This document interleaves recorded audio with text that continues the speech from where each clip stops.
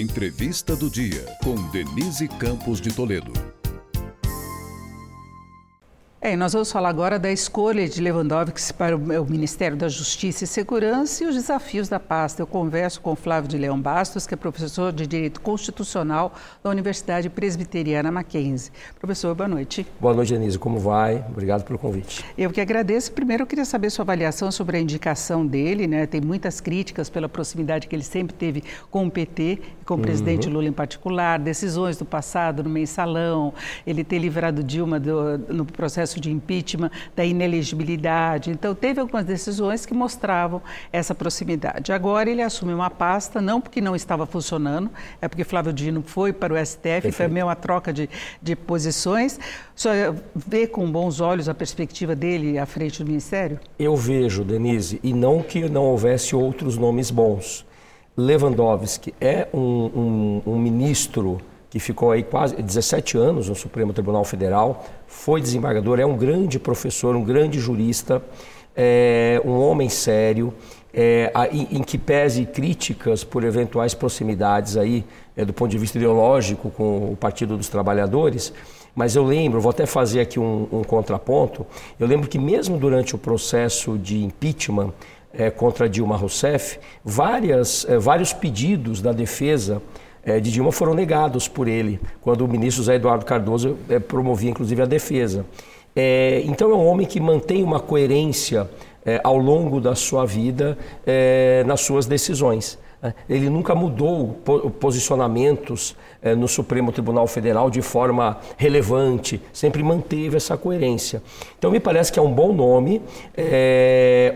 A grande questão que se coloca agora é que nós estamos falando do Ministério da Justiça e Segurança Pública. Que é a área pior avaliada do governo, né? Exatamente. Uma boa parcela da população, 47%, julga como péssima a atuação nessa área de segurança. Perfeito. Vem de uma sucessão de crises, então teve aumento da violência na Bahia, questão das milícias e das facções no Rio de Janeiro, inclusive com uma ação conjunta também da Polícia Federal, a colaboração do governo federal. Nós tivemos a situação em São Paulo, após a morte de um policial também, Operação Escudo. Perfeito. E tem a recomposição agora desse ministério, porque, pelo jeito, Lewandowski vai levar parte do pessoal que trabalhava com ele. Ficou a dúvida, por exemplo, Capelli, que teve um papel importante no 8 de janeiro e que parece que não aceita ser o segundo. Exato. O presidente Lula deixou claro que os ministros nomeiam as suas equipes. E, de fato, Lewandowski precisa levar pessoas de sua confiança, pelo menos naqueles postos imediatos, executores das suas decisões. Capelli, ao meu ver, é uma perda para o governo, porque é um homem que se mostrou muito eficaz, muito sensível às urgências do momento, desde o dia 8 de janeiro, quando aqueles atos golpistas criminosos ocorreram em Brasília. Mas não só, ele se relaciona bem com a Polícia Federal, ele também vem fazendo um bom trabalho na questão das narcomilícias, que envolve esse quadro de segurança pública. E realmente ele não aceita ser um subordinado a Lewandowski e, pelo que nós estamos vendo, deverá encarar a vida política, inclusive concorrendo ao governo do Distrito Federal. Deve permanecer Andrei Rodrigues, pelo menos essa expectativa, que é o diretor-geral da Polícia Federal, que também vem exercendo um bom trabalho importante nessa área de segurança, mas são os primeiros passos. A gente ainda não tem uma política nacional de segurança e Lewandowski vai ter grandes desafios para mostrar resultado. A questão da criminalidade, nós estávamos vendo há pouco a situação do Equador, o Brasil até ofereceu ajuda, mas nós temos dificuldades aqui com as organizações criminosas, com o tráfico de arma, contrabando, tráfico de drogas, inclusive com braços no exterior também. Exato. Essa ausência de uma política nacional de segurança pública, ela se faz presente em todos os governos, de quaisquer afinidades ideológicas. Então, é a maior preocupação da população brasileira. De fato, os 47% são críticas ao governo atual já por uma suposta ineficiência no combate a essa insegurança que marca aí a vida dos brasileiros. Então, mas tem a ver com os estados também. Com os estados, porque estamos falando de um pacto federativo.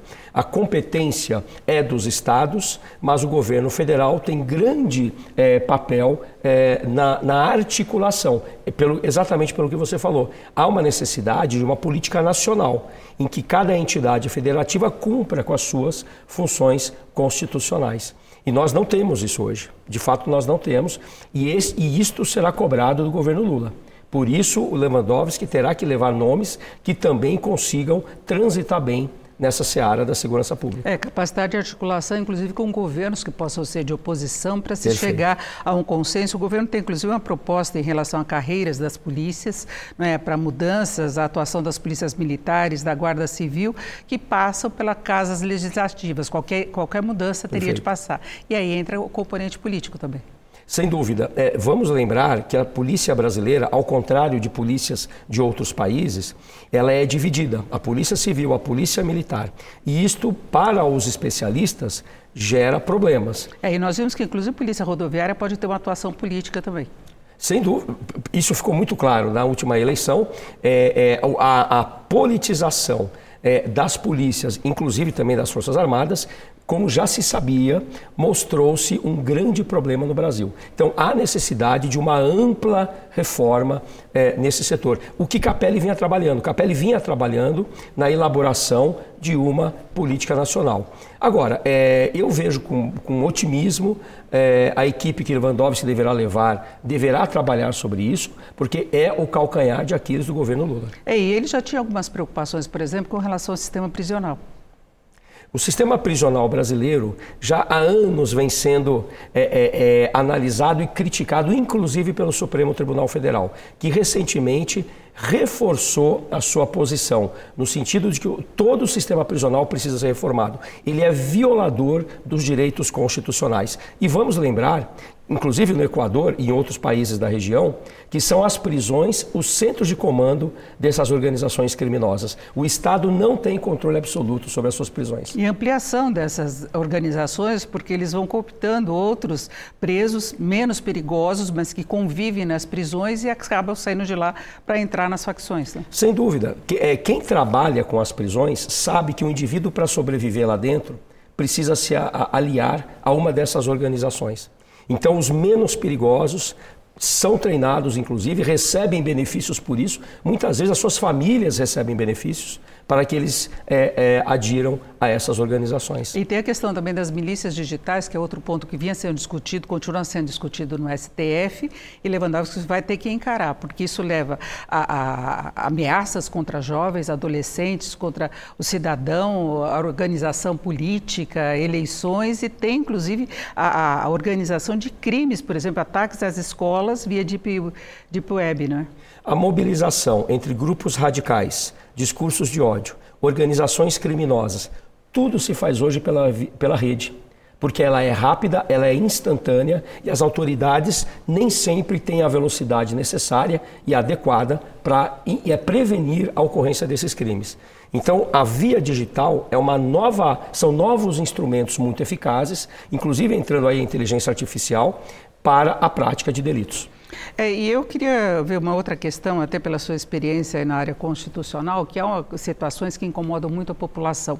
A facilidade com que criminosos reincidentes são liberados pelos juízes em primeira instância, as saidinhas, nós tivemos exemplo disso agora no final do ano, com a liberação, que não depende apenas do governo, isso está na legislação, e são liberados e cometem novos crimes e matam as pessoas. Então, essa meio que fragilidade da punição no país. Essa questão das saidinhas e de algumas brechas na legislação devem ser tratadas pelo Poder Legislativo.